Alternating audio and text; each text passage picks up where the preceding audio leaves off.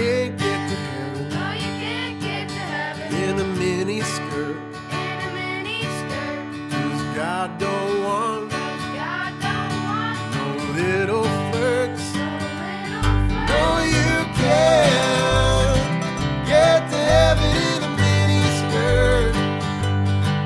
'Cause the Lord don't want no little flirts. No, you can't get to heaven in a mini skirt. 'Cause the Lord don't want no little flirts. Welcome to You Can't Get to Heaven in a Miniskirt. This week we have a bit of a different episode for you guys. This was an episode that was on our Patreon feed that we've decided to put on our main feed. Because Emma is so awesome. And we normally won't be doing this, but we had so much positive feedback from this episode and we just had to share it. And we'll probably have Emma on again. And so a quick preamble before we get into you actually listening to the episode. Emma and I connected over Instagram and we started talking about queer purity culture. Emma has done a lot of research. She has a master's in museum studies, and she also is the founder and president of the Queer and Catholic Oral History Project. And she'll get into talking about that. Super interesting, getting into the intersectionality between Catholicism and queerness. And it works out well because I'm queer and Jessica's a former Catholic. So we both had plenty to relate to during this episode. And Emma is so articulate and bright. And it was really, really fun getting to record with her. Yeah, and so if you do want to support us on Patreon, these are the kind of episodes that you can expect. On top of maybe episodes of Sarah and I being more silly, we do have quite a mix. And so if you want to support us, it's patreon.com/heaven in a miniskirt. And for our patrons, we're hoping to have 2 bonus episodes in October to make up for the fact that now this is free for everybody. So we really hope you enjoy this episode.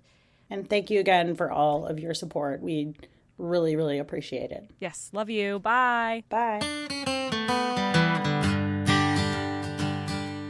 So this is Emma Cieslik. And Emma, do you want to tell us a little bit about yourself? So my name is Emma Cieslik. I use she, her pronouns. I currently have about 7 years of experience working in museums. Most of my experience occurs in the context of collections management and preventive conservation. But alongside my career in museums, I've been really interested in conducting research into religious environments. It first began in college when I was attending Ball State University. I became involved originally with a project focused on the historical experiences of Jewish people living in small town Indiana in the 20th century. And as part of that experience, I was curious about how it transferred or conflicted or compared to present experiences. And so from that first ethnographic study to then shifting on to investigating the readoption of veiling traditions in 21st century women, the politics of rad-trad femininity within Catholic subcultures, I was also really interested as a queer woman myself to dig into the histories of my own lived experience within religion, specifically histories of homophobia, but also histories of purity culture that I never knew was part of my experience. I had grown up and gone through like a good deal of purity culture experiences, but the most accessible purity culture like narratives that are presented online are often cis, white, straight women whose experiences are completely valid, but just didn't reflect who I was. Yes. Not seeing that, I was really committed to coming out with my story, and by doing that to help increase representation so other people I've spoken to know that, yes, purity culture can exist outside Christian evangelicalism. And so how did this come to be? So I guess as I do often, I'll just chat with people from all over the world on our Instagram. And that's how Emma and I connected. We had a really great conversation just talking back and forth about purity culture and then how the perspective might be different for a queer woman and how a lot of what we see represented just because the majority of women happen to be straight. So that's the experience that we see more so. And I think that I'd never really given much thought about how it might have impacted me from a queer lens. And so we thought it would be fun to do a podcast specifically speaking to the experience of queer human beings And obviously, my perspective will be a Canadian gay woman, gay, queer, I don't know, whatever identity you have. But I think it'll be interesting to talk about our different experiences growing up. And Emma, are you American? I am. I Okay. am American. Yeah. Okay. Yes. And Emma, and I think we were talking like timelines, and I think we are about like 9 years apart. So it'll I think be so. interesting Yeah. Oh, hearing okay. your experience of growing up like in the 2000s and the 2010s as well. Oh, 9 years younger than us. Oh God. Yeah, I was just like, she's 9 years older than us. That's crazy. Because usually people are older. Jessica, you're old. You know No. how when you grow up and you're like, everyone's older than me, and like you get like a doctor and they're like younger than you, and you're like, oh my God. So this Yeah. is how I feel right now. Okay. Yeah. Great. Fantastic. Woo, because I was like, wow, we're gonna learn a lot about the 90s. And I was wrong. So sorry. But it sounds like No worries. within your work and research, you have a very strong background on the impact of purity culture going back. With my perspective based in history and historical analysis, a lot of my like initial understandings of purity culture actually came from historic accounts of reading different texts that were published in the early 2000s about 1990s experiences. So Oh, Oh, cool. I feel That's very gonna be- grounded Yeah. in that era. so is this a personal interest for you? You said you're doing museum work, and then this is is this a hobby of yours? Like, which this is a hobby of ours. So this, like, I feel like we're kindred spirits in that way. I think that's a great way to put it. I think for myself, I would consider this like, so my process of researching and writing, including being the founder and current director of Queer and Catholic, a CLGS oral history project focused on documenting queer joy, but also queer trauma within the Catholic Church, is very much part of my own deconstruction experience. And for the goal of that, to provide others with representation so that when they are in the process of deconstructing their own harmful and traumatic experiences, they see someone both visually, but also like written wise, reflecting what they grew up with and what they experienced. So, very much Mhm. trying to help little baby Emma out there, who I don't know, but is really trying. And so were you raised Catholic? I was. And same. And then I don't know how much you listened to the podcast, but like then I ended up going to like the more I brought her charismatic to churches. Baptist church and then to like New Frontiers, charismatic, non-denominational sort of. Yeah, so most of my purity culture experience was in the more non-denominational and Baptist space. So this will be quite interesting to talk about the Catholic side of it. So you were raised Catholic, and I was hoping maybe you could touch on, before we dive into like the meat of your research, like how much were you taught as a young person in the Catholic Church about purity culture, and what were the things that you learned and really internalized? That is a great question. Because I think from my own perspective, very much how I came to this was I was raised in a very conservative Polish Catholic church growing up. So it was very much in the same way of like folk Catholicism within each like cultural brand and cultural significance. And so for me, it was one of those things where growing up in the church, I had never heard anything about purity culture. So my growing up, there was always this understanding of the emphasis on purity. And as raised in Catholicism, this emphasis on a very strict theology of the body and the mind and how those two connect or disconnect. And so for me, the only like definitive experience that I can point to that highlights it was when I was in middle school. I attended a retreat called the True Beauty Retreat. And it was a of your expression. I bet it's really cool. Not problematic at all. Not at all. What do you say that? You can just tell from the title. Yeah. 100%. So it was one of those things. It was a week-long retreat, and I attended it. It was put on by our older religious education instructor and director at our church.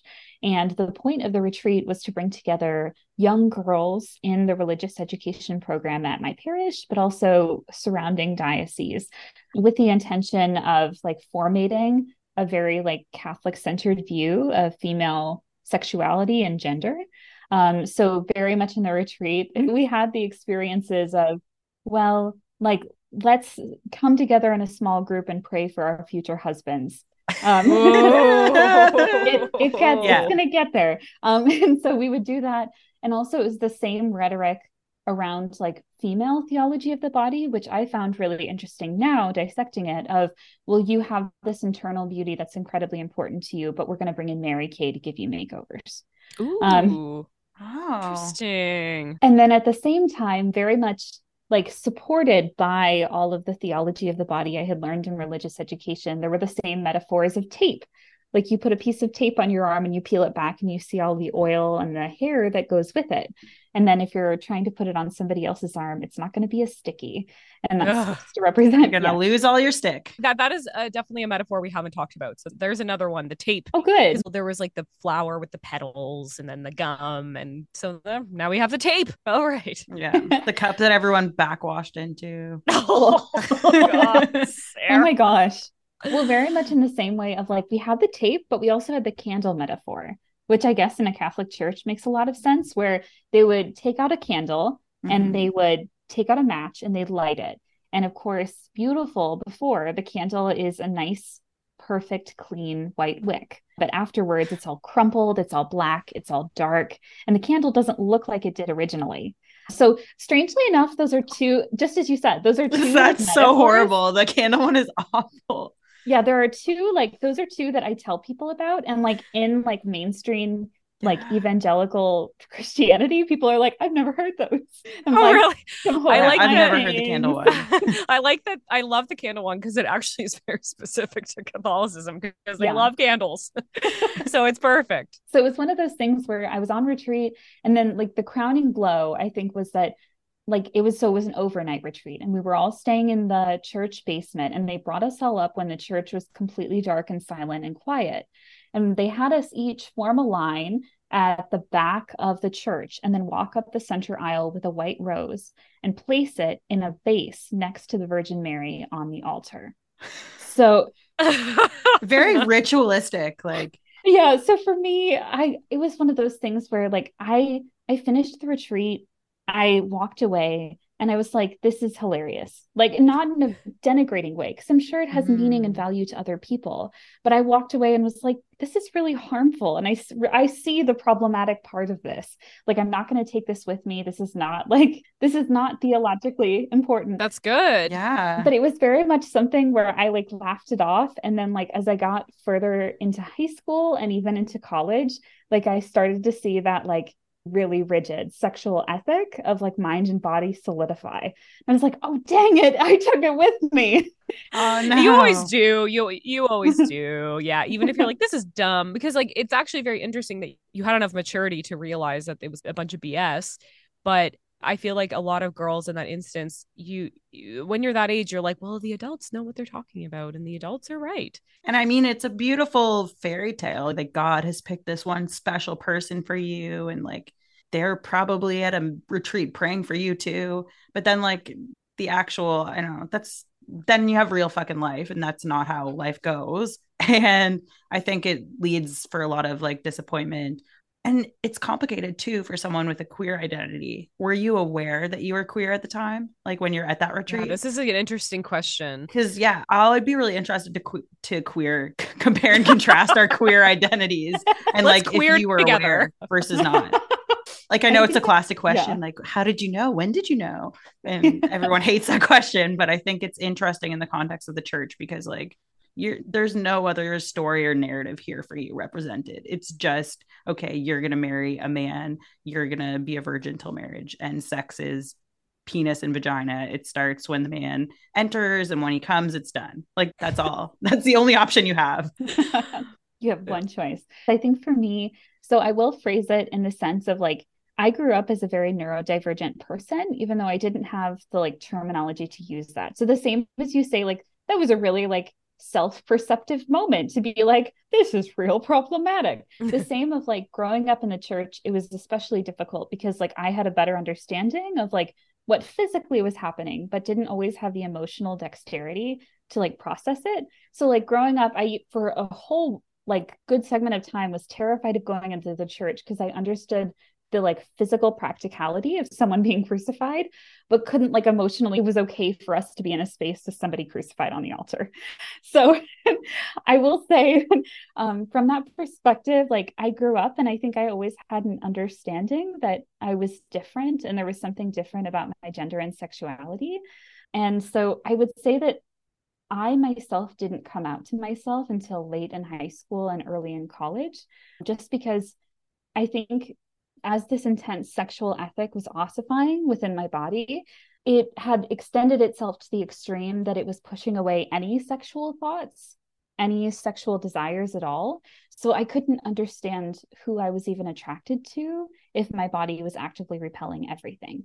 So as a kid, I knew it was wrong and I knew it was different. And I think I knew inherently that let's pray for a future husband. I was like, are they even going to find me? Because I don't feel like I'm going to find them.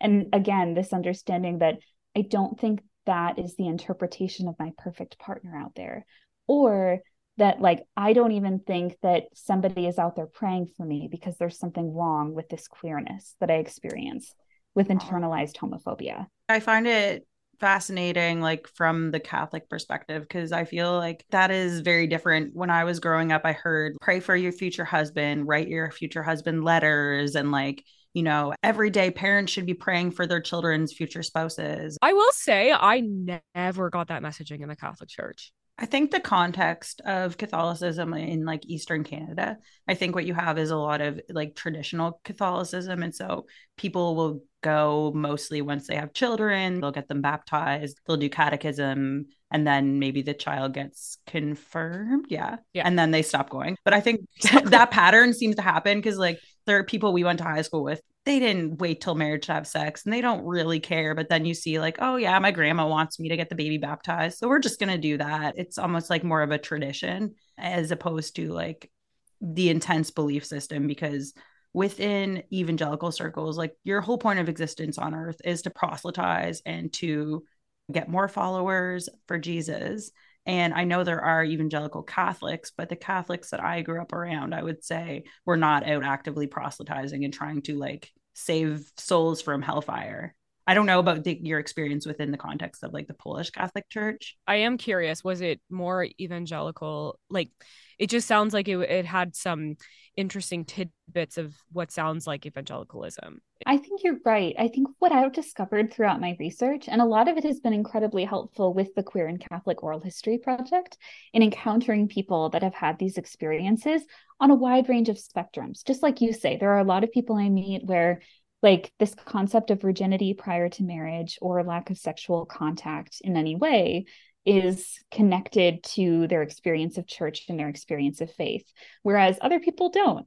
But I will say you're very right in that, as I've discovered, I think in the late 1990s, but especially in the early 2000s when I was coming of age in the church, I think there was an understanding that the Catholic Church had adopted the like language and terminology of purity culture along with the programming tactics and built that into their own theology of the body. So just as you're saying, like my understanding and my experience of purity culture within the Catholic Church is wildly different from others, because I think it was context dependent on the time period. At that time, people were looking around and seeing that purity culture, for better or worse, was having a deep psychological impact on all of these children. So because of that impact and because of how it was affecting, benefiting, hurting people, they decided to co-opt some of those strategies. So it was very funny. The first time I will say that I learned about purity culture was I was in college at Ball State University in rural Muncie, Indiana. And I was working as an oral history research associate on the Muncie LGBTQ plus history project. It's run by an amazing professor, Dr. Emily Johnson. And as part of that project, I had started out with an interest in the LGBTQ plus community with a specific focus on religion. So it was right after I had conducted my research with the Jewish population in Muncie. And I was like, hey, I can take on this specific area of research within your project. Would you be interested in my contributions? And so I had spoken with the only queer affirming wedding videographer in Indiana, the entire state. There was only one? What? There was only one. There was only one? One. What year was this? Shit, man, what? I graduated college in 2021. No. No, no, Yeah. no, no, no. Well, and that's I also forget, okay, like wildly different contexts in Canada versus United States. very Like true. our That's American, very fair. Your country has issued an alert. yeah, to like they're LGBT. like, don't travel there. I'm so sorry. God. So yeah, continue with your story. I'm sorry. I was just No, shocked. I think it's important because it's one of those things where like having like moved to a large city to do some of my museum work, I think the biggest impact for me is being around all people that have experiences like yours, which I'm so grateful and so thankful that they had those experiences of like, what the heck? What do you mean you had purity culture experiences? What if you mean you were raised in like a really queer phobic Catholic church? What do you mean? So I think it's important to recognize as well that there are people that are living in conditions of intense queer phobia and intense purity Yeah. culture to this day. Because a lot Yeah. of people I speak to are like, man, like that's really rough. And I'm like, thank you. I appreciate that. But I'm glad we live in the 21st century and things are better. And I have to caveat say that it's not always better. And there are still systems that continue to impact and hurt and harm queer people, especially trans and non-binary folks within religious circles.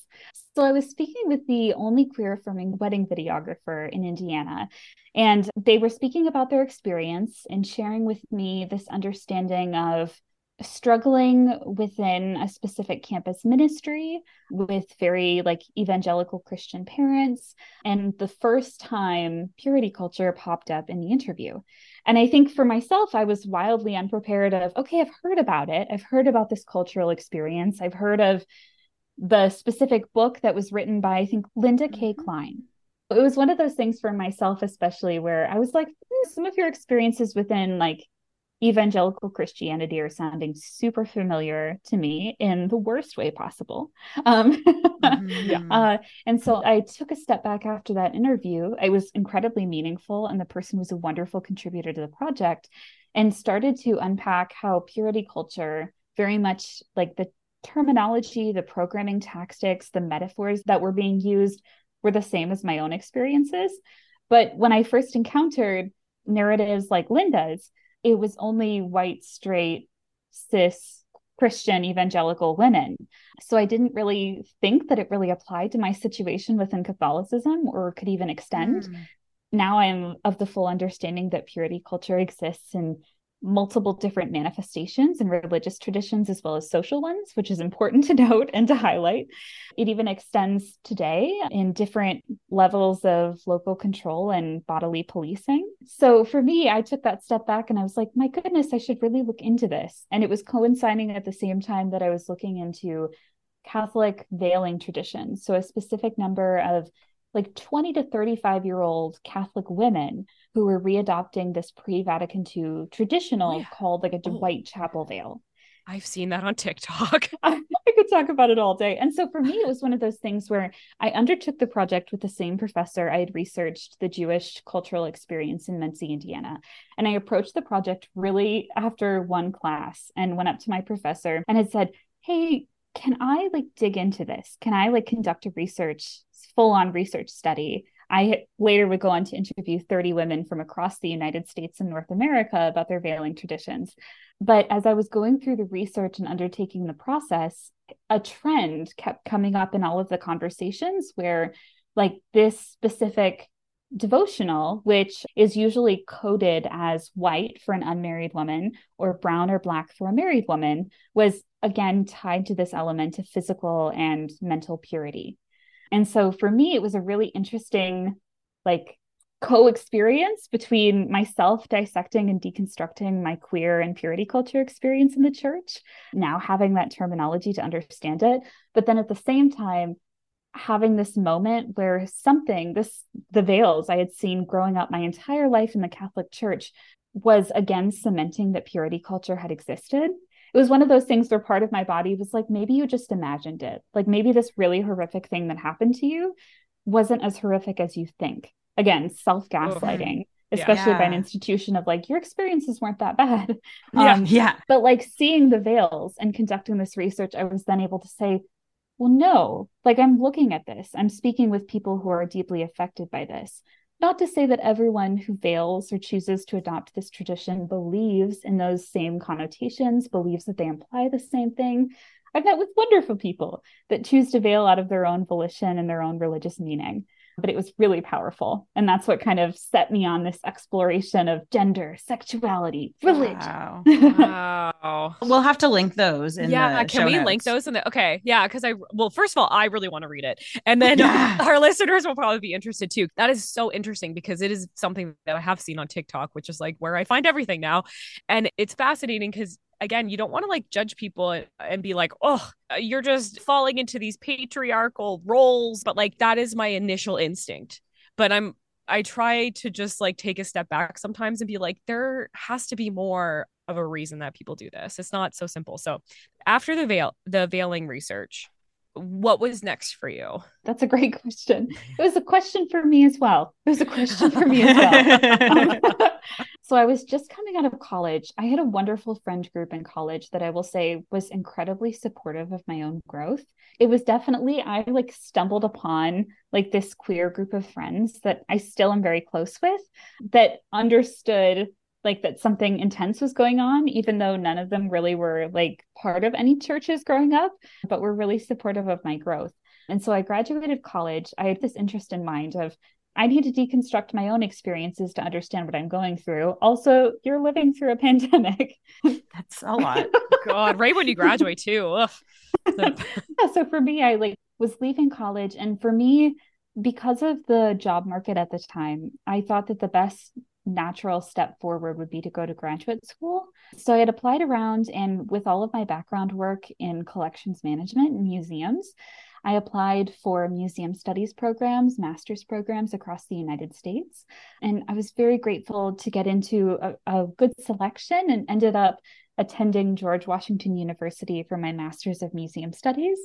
So it was one of those things where I attended the school and there was so much information that was coming to me about the ethics of museum studies, the politics of sacred objects, which is my specific focus in museums. But at the same time, as I was going through all of this and learning, my deconstruction was still happening. So I was still trying to process what I had been through, but also find an outlet for me to keep researching these topics and writing about them and increasing representation. So throughout my graduate studies, I kept writing, I kept sharing my experiences. I really developed a fondness for researching religion, which I was able to do alongside my studies in graduate school, which was really nice.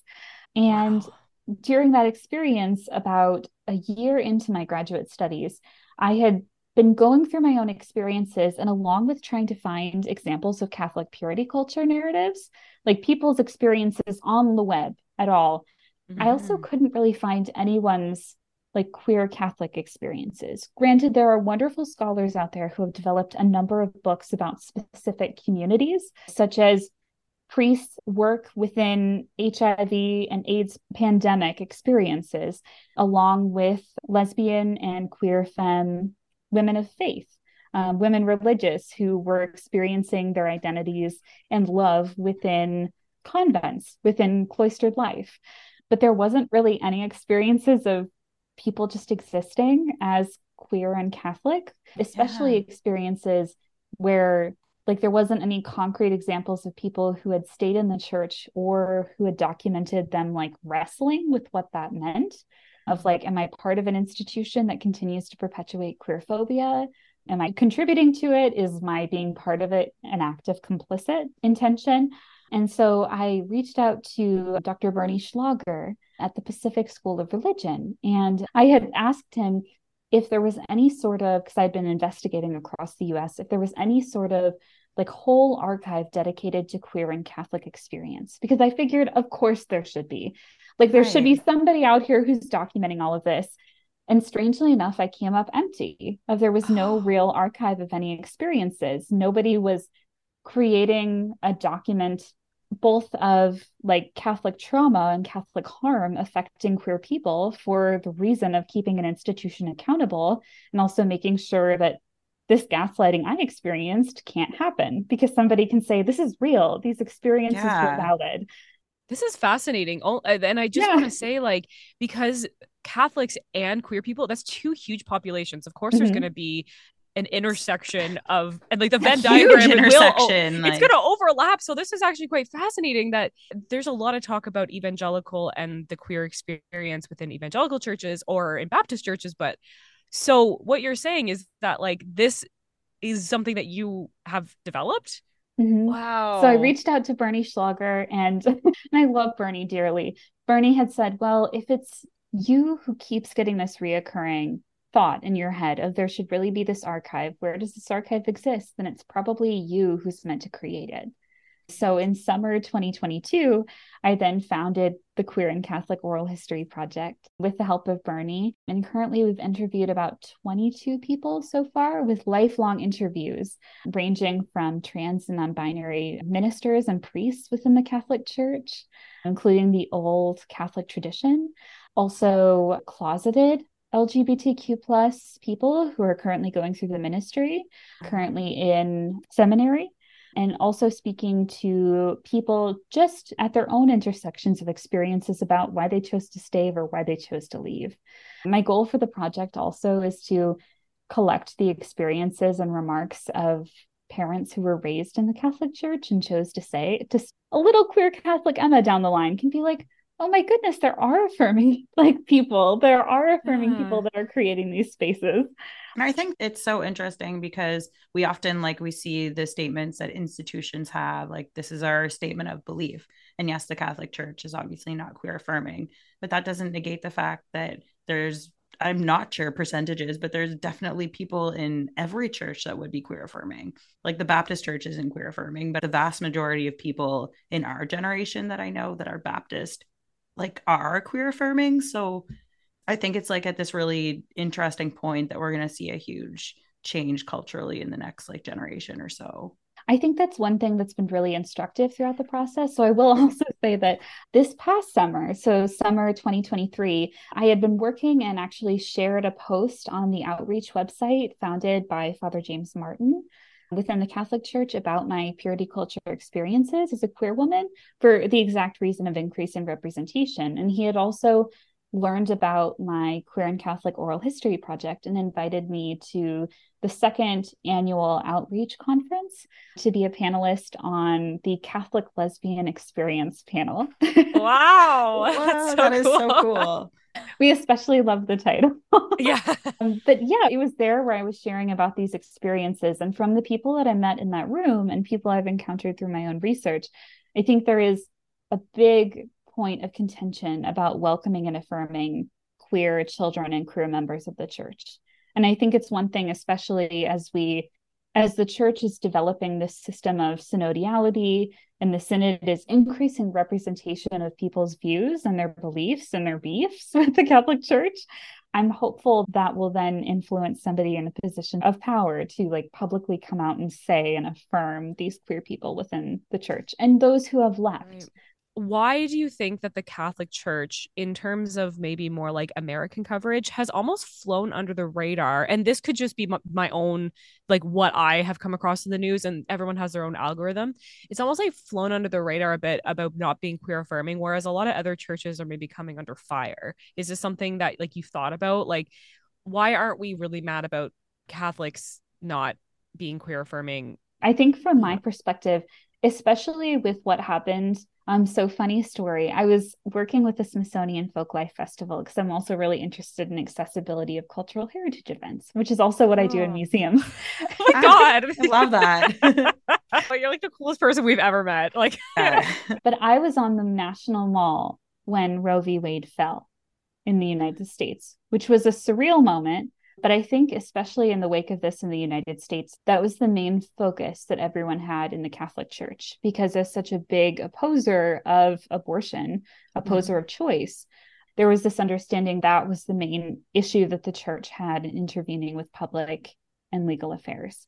So that was the foreground. But I think you're exactly right. I think from a lot of perspectives, I think there's not as much representation of which exists of Catholic people whose parents have forced them into conversion therapy, Catholic people who experienced queerphobia, and a lot of people who experienced internalized and implicit homophobia within the Catholic Church, often through a veil of silence from their parents and their communities about if queer people even existed, that isn't as documented. And because of that, there isn't as much outrage about, like, the Catholic Church is terrible to people. What are they doing? Which is very true for the harm that they've caused queer people. But especially as a member of the LGBTQ plus community, when I tell people I was raised Catholic, there's an automatic assumption that I must have left the church, because the Catholic Church just cannot coexist. It's like water and oil with queer people's identities. Queer people cannot exist, cannot thrive within the church. So I must have left. Must have abandoned this part of my meaning.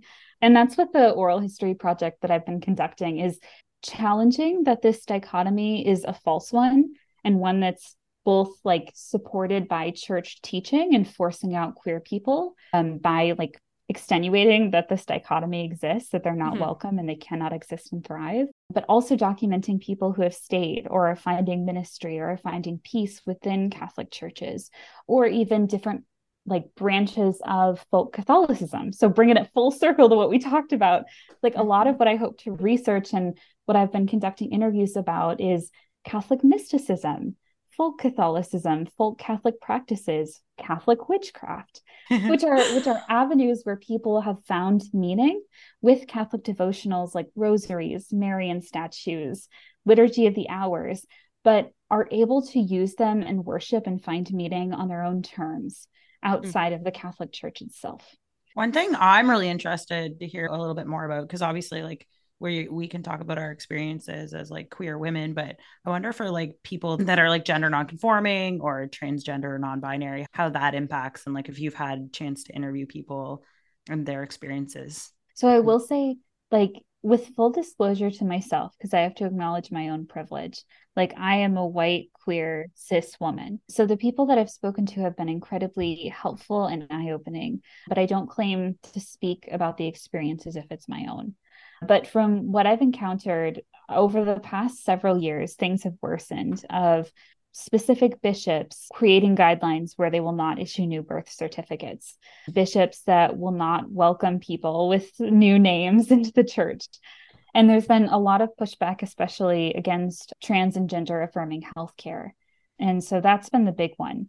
And this was specifically, it was recently with trying to remember, it was a specific release of an anti-trans document. Here it is. So it was released in 2019, and it was an official statement from the Vatican rejecting the idea that people can choose or change their genders and insisting on sexual complementarity of men and women to make children. So it was actually released during Pride Month. Oh my God. Yeah. Great timing. It was really bad. Everyone was very upset. So it was released. This specific document, it was immediately denounced by a lot of LGBTQ plus Catholics and even people outside of the church as a way of like enforcing like Catholic anti-trans and anti-non-binary identities. So the text is called Male and Female, He Created Them.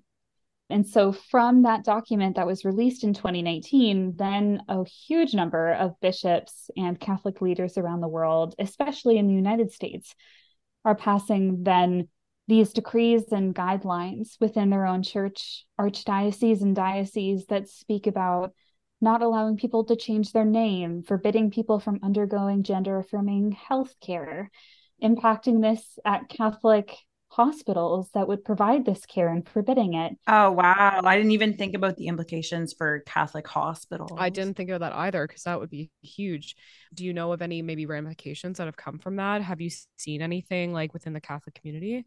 From my own experiences, and this is only from conversations that I've had with people, the big impact is like some churches have been understanding, just as we said, that there are affirming parishes out there, although few and far between and difficult to identify, but have created a space for people to transition safely and exist within their true identities within these sacred spaces, within these worship spaces. But over and all, the issue is that the Catholic Church, just as we've spoken to, wields a great deal of political and social power, whether it be in which systems of healthcare it offers, which government ties that it offers, which Catholic and severe far-right Christian officials are then passing on legislation and guidelines that affirm what this anti-trans and anti-non-binary document is affirming within Catholic circles.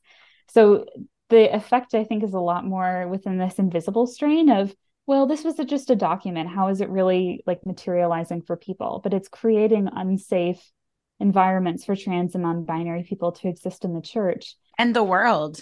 Yeah, in the world, at the same time that like record numbers of anti-LGBTQ plus legislation is sweeping the country right now. I remember looking at the United States and being like, I can't believe that's all happening. But then it's like, it's happening across Canada now too. Like no one is immune to this. Yeah. I have a question just regarding what you said about the Vatican issuing a statement. So when the Vatican issues a statement about some various thing, or if you're like, what is the Vatican's stance on LGBTQ people? What's the Vatican stance on transubstantiation? Is it expected for the churches around the world, if they are Catholic churches, is it expected that they fall in line to what the Vatican is saying? Or is it more just like a guideline they can choose whether or not to do it? So I think it's complicated by like the Vatican is the end all be all, with the Pope being Christ's representative on church, like on earth. So any like responses or like doctrine or dogma that's coming from the Pope, coming from the Vatican, is Catholicism. And that's why, especially when Pope Francis has like made gestures of welcoming and affirmation for LGBTQ plus people, although limited and clearly not enough and not systematically. A lot of people are saying that's a specific change, but it's the Vatican itself and the papal seat of Catholic leadership is like a sort of government to itself. So some decisions are made through governmental authority of like different groups of people who are put in charge, largely white Catholic men who are put in positions of power and leadership. So then it trickles down to everything else. It's the same thing where, I think there's a specific line between like formal scripture and like papal document, but they're like super close, razor thin. Yeah. If you think about other like maybe Protestant religions, like do any other religions really have something like that? No, where, like, this was one of the big like critiques of why the Catholics weren't real Christians. When God, Sarah's always talking about everything I know about Catholicism, we've joked, but it's true, is from the lens of a Baptist that does not accept Catholicism. Yeah. That's amazing. That's like hilariously amazing. I know. Especially sometimes she teaches me stuff about Catholicism that I didn't know. And she's like, that's the only reason I know is because I was told that they were wrong. And this is why. Oh, that's too good. Okay. So that's why there's a lot of conflict within the church today. So my research about veiling traditions actually ties, because a great deal of the people, of the young women who are adopting these veiling traditions, are doing so along with rosaries, scapulars, miraculous medals as part of this radical traditionalist Catholic sect within the church itself. So that's where the issue is coming up. The previous pope was very much aligned with like this pre-Vatican II mentality of like easing restrictions on Catholics around the world to be able to practice the Latin Mass, to be able to practice it entirely in Latin with chanting, facing away from the congregation. But that is why there's a lot of conflict, because currently Pope Francis is pushing back against this and reinforcing the legitimacy of the Second Vatican Council and saying, oh my gosh, like, no, like we made these changes in the 1960s so that women didn't have to have their heads covered when they entered the church, so that all of the masses were going to be said in the vernacular language, so that we wouldn't be doing these traditions. And that's creating a schism, because then like radical traditionalist people that are pushing back against that are saying, well, then he's not my pope. Like, then he's not the representative of Christ on earth. Then he's not my representative. And then again, that complicates the whole idea of, well, he is. And what it means to be Catholic is very much tied to the papal seat of power in of itself. Wow. Okay. I kind of wanted to ask about your research that you're doing now. So you said you interviewed some people within the seminary. Do you think that queer people are attracted to the seminary? Because I know that like for like acceptance or just to give them some sort of inner peace, do you think that you're going to find more people within the seminary that are queer or that are going there to find that sense of purpose within the Catholic Church and within their faith? From my perspective and from the research I've conducted, I can't say that I distinctly know. I will say that in the past, the life of men and women religious and people religious was in some ways viewed as a refuge because it was very much same-sex living. And same-sex relationships existed within those living situations. Really? Well, you mentioned nuns before. I think, yeah, I would love for you to just elaborate on that. I'm just going to pull up the book so I get it right. So what it's called is Lesbian Nuns Breaking the Silence. And it's been out for a good amount of time now. And in each of these stories, a nun describes her experience and path in and out of a convent and finding and discovering truth within herself. So it's very much myth shattering that like convent life, just as we have learned about men who are living in religious communities, especially Catholic communities, are sexually active. It's about women that were finding a home within religious environments and Catholic convents. So big shout out to that book as well. But I will also say that one of the other things that I found is, just as you had pointed out, Jessica, earlier, the people that I've spoken to, and again, it's only been a few amount of people, so I don't know if it's representative of major experiences, but they've spoken to how there is this emphasis on celibacy within the Catholic tradition for priests, for nuns, for brothers, that very much aligns itself with the majority Catholic view on like quote unquote homosexuality. So very much in the politics of, well, if you don't practice, so the hate the sin, not the sinner mentality of like, we're only really going to persecute you, or God's only going to look down on you if you're practicing and engaging in this form of sex.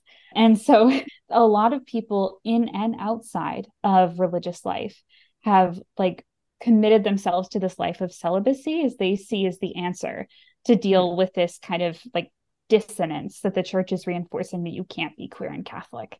So I don't know if I would say that's like representative of everyone, but I have definitely encountered people who feel that way. And I've encountered people that feel that way in the evangelical movement. They're like, conversion therapy is bad. We can't change you, but you have to be celibate.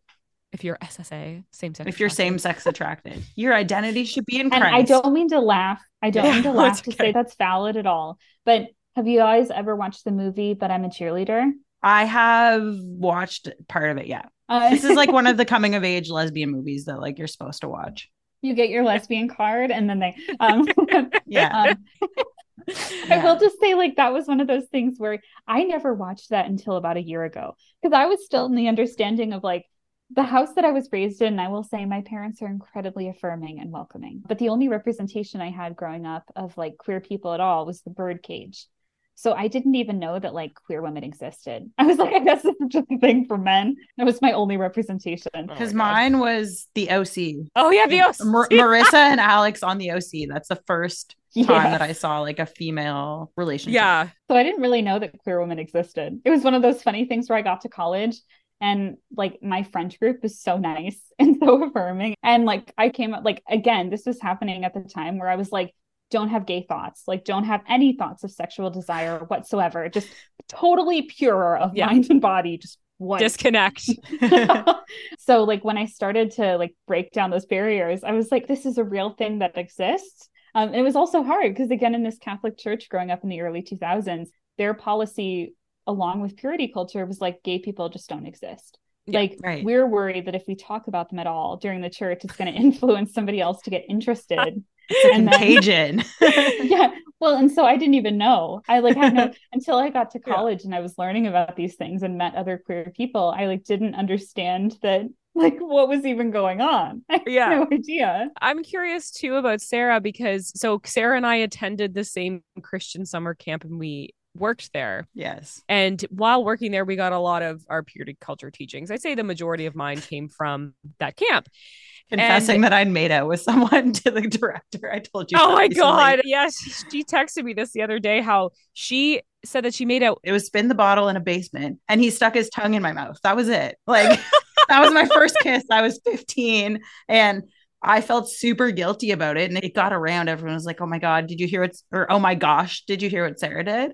And then like this older mentor that we had at camp was like, you need to tell the director about this. The director of the camp, who's like a 40-year-old guy. Yeah. He's like, So it's so awkward. I'm just like in his office and I'm like telling him about that. And like, what is he thinking? Well, it's funny at that point because like I had also kissed people, Sarah, and I was working there and nobody cared. Like I was held to a very high standard by people. You were. I don't know why. They knew I was a lost cause. They had hope for you.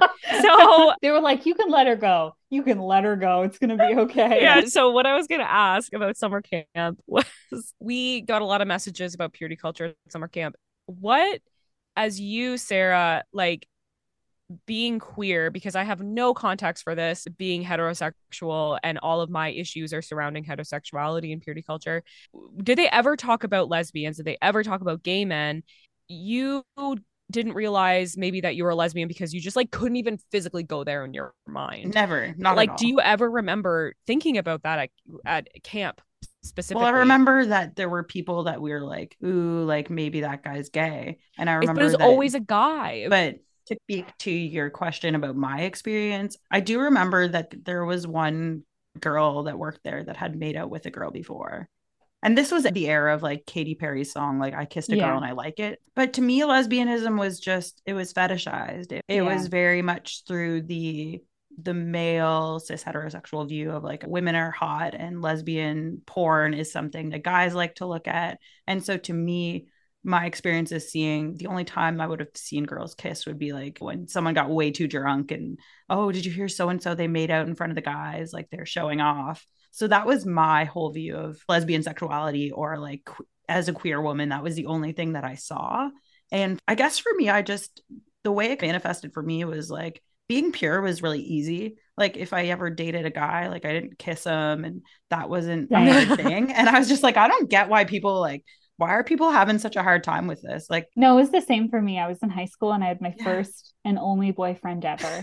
And like, we only played Scrabble. He would come over to my house and we played Scrabble and watched movies. And I was like, I had a boyfriend. And then my parents were like, we never saw the signs. And I was like, all the signs were there. All of them. Oh yeah. And then for me, like when I became sexually active, alcohol was always involved. And then like that same week I was sexually assaulted. So I think I would have figured it out earlier if it weren't for that friggin' rape. I'm pretty sure I would have figured it out. And I know I shouldn't laugh about it, but like you can laugh. You're allowed to laugh at your own trauma. Yeah. It's true.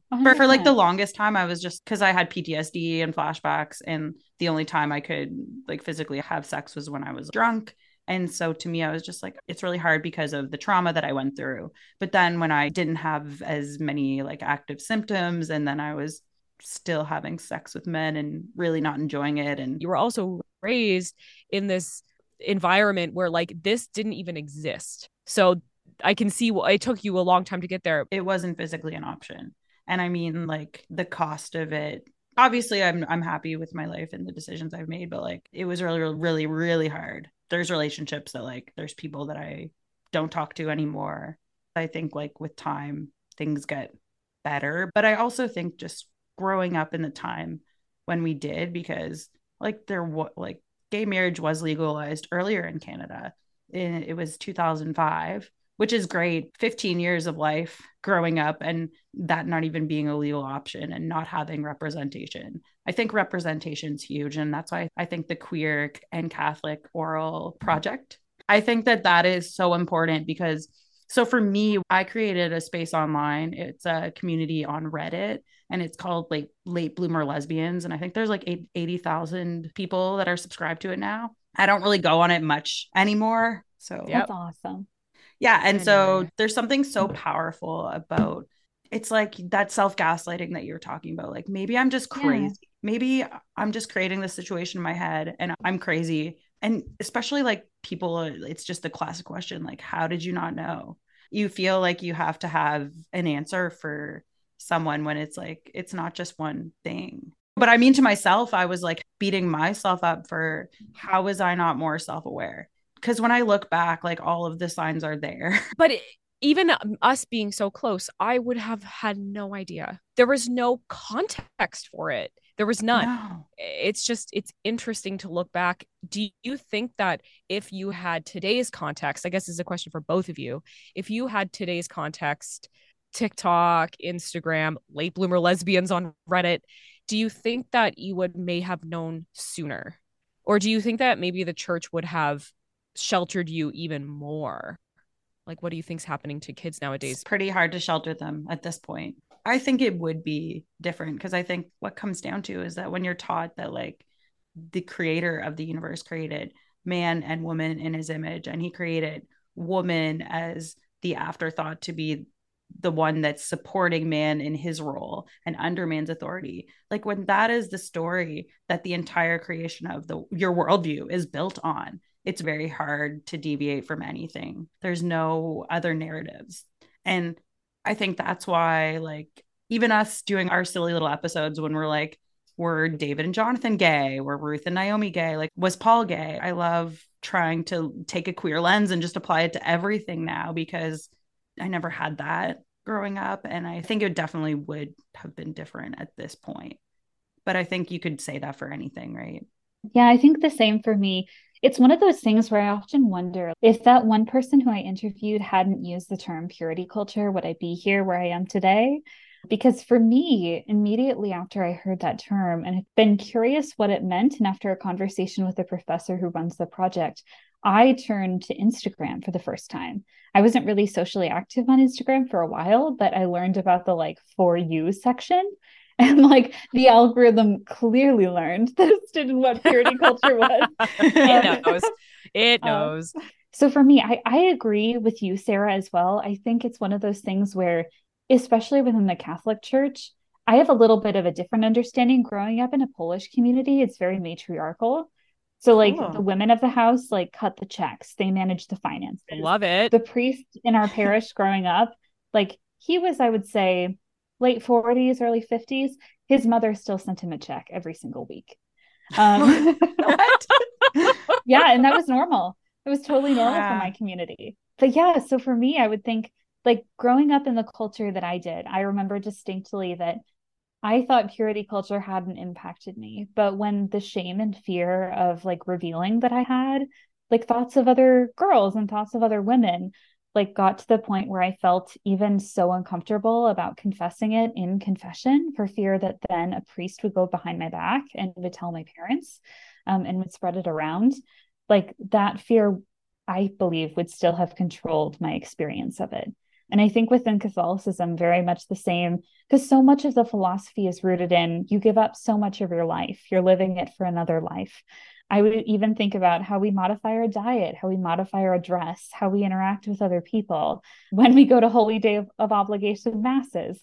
So I think for me, growing up in the community I did, where Catholicism was just interwoven with everything, every aspect of life and material culture, it would have been difficult if I had not moved away for college to deconstruct my experiences.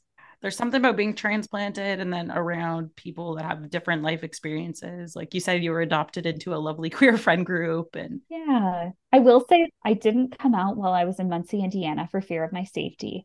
I did go to school in the district belonging to Mike Pence.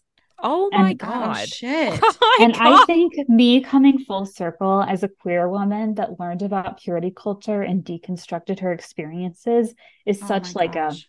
Yeah. yeah.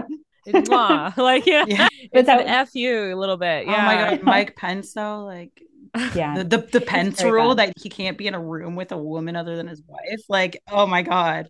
I mean, we could deconstruct that for an hour. Like, that is Yeah. wild and on so So many levels. wow, yeah. And how are you doing? Like the United States isn't great right now. That is such a sweet question. You're like, we're checking in with you, Emma. Are you Yeah. okay? I think for me, I'm doing okay. I like live in a big like metropolitan area, which I think has provided like a bubble for myself of Yeah. like there is a queer community here. I will say, even though there are like many gay bars in the community and city where I live, there are many in New York, many in Chicago. I went to school in Muncie, Indiana, which was Mike Pence's district, which had the oldest operating gay bar in the Wow. state, predating Stonewall. Awesome. But I will say that I think right now, like even myself, we're very much in crisis mode. So my parents have always been supportive of me. And I really feel called to do this research because I'm hopeful that somebody will feel the representation and know that they are loved and understood in their own right in whatever phase that they're in or whatever stage that they're in, because it's not a phase, it's permanent. Yes. But whatever phase of coming out. But yeah, I think right now, even myself and my parents have been like, you need to be safe and you need to be cautious. Because even though you're in a metropolitan area, like what you're doing, there are people in the United States that are so upset about LGBTQ plus people, not even being themselves, but just existing, that like people are getting hurt. When I went to the outreach conference this past summer, there was very much the understanding, and my parents have been so supportive of like, just be careful. We even had protests at the conference itself. Wow. But it feels very unsafe. It feels unsafe just to exist in this space.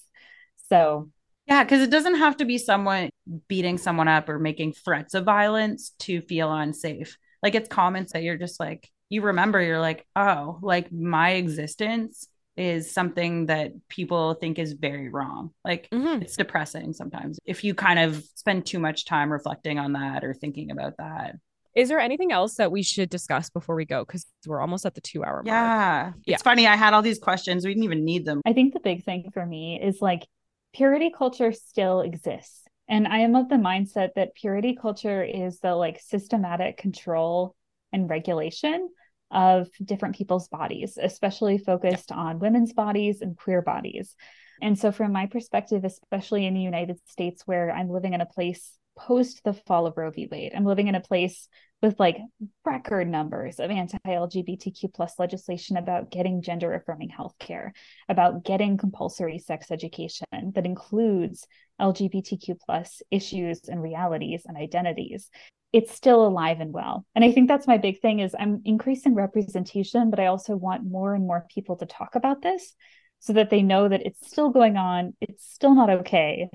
And we still have a while to go until we can no longer feel its effects in culture. And also, it's not publicly permissible for this to still keep happening. I couldn't agree more. And I think that, like, honestly, purity culture was one of the reasons why we started doing this podcast. And like, we jump around and do all kinds of topics, but I really like getting back to this topic because I just think it's so all encompassing. And you're right, it's still alive and well. And like, how do we smash it? But you know what's hopeful? Just the way that we have such powerful women in culture now. Like I'm a huge Swiftie. Jessica saw Taylor Swift, but like it's no longer like she's going to break records and it's not going to be like, oh, the best woman for this. Like it's the best person.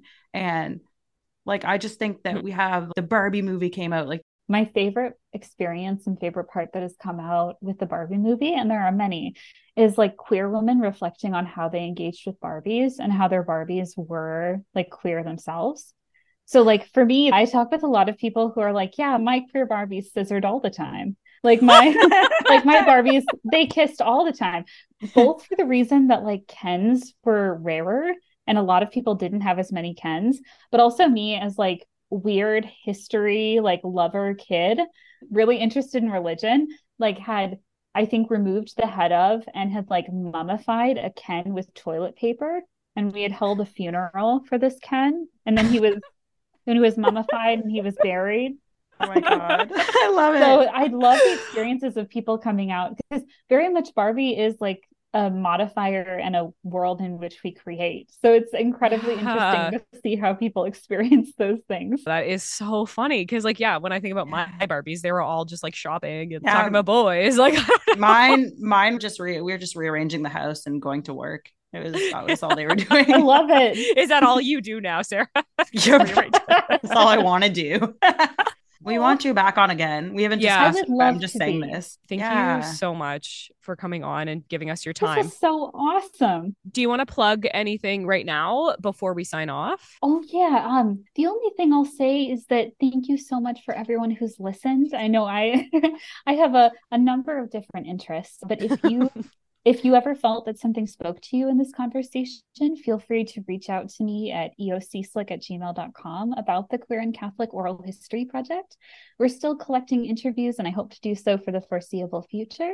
But if you're also interested in talking about intersectional folk Catholic dimensions, queer Marian art, or anything of the sort, my door is always open to engage in these conversations in the future. Wonderful. Thank you so much. Yeah, It's been thank absolutely you. wonderful talking with you. Thanks so much. 100%. Have a Thank good rest of you. your day. Thank you all. And thank you for your time. We appreciate it so much. Thank you. Have a great day. Yeah, you Bye. too. You too. Bye. Bye.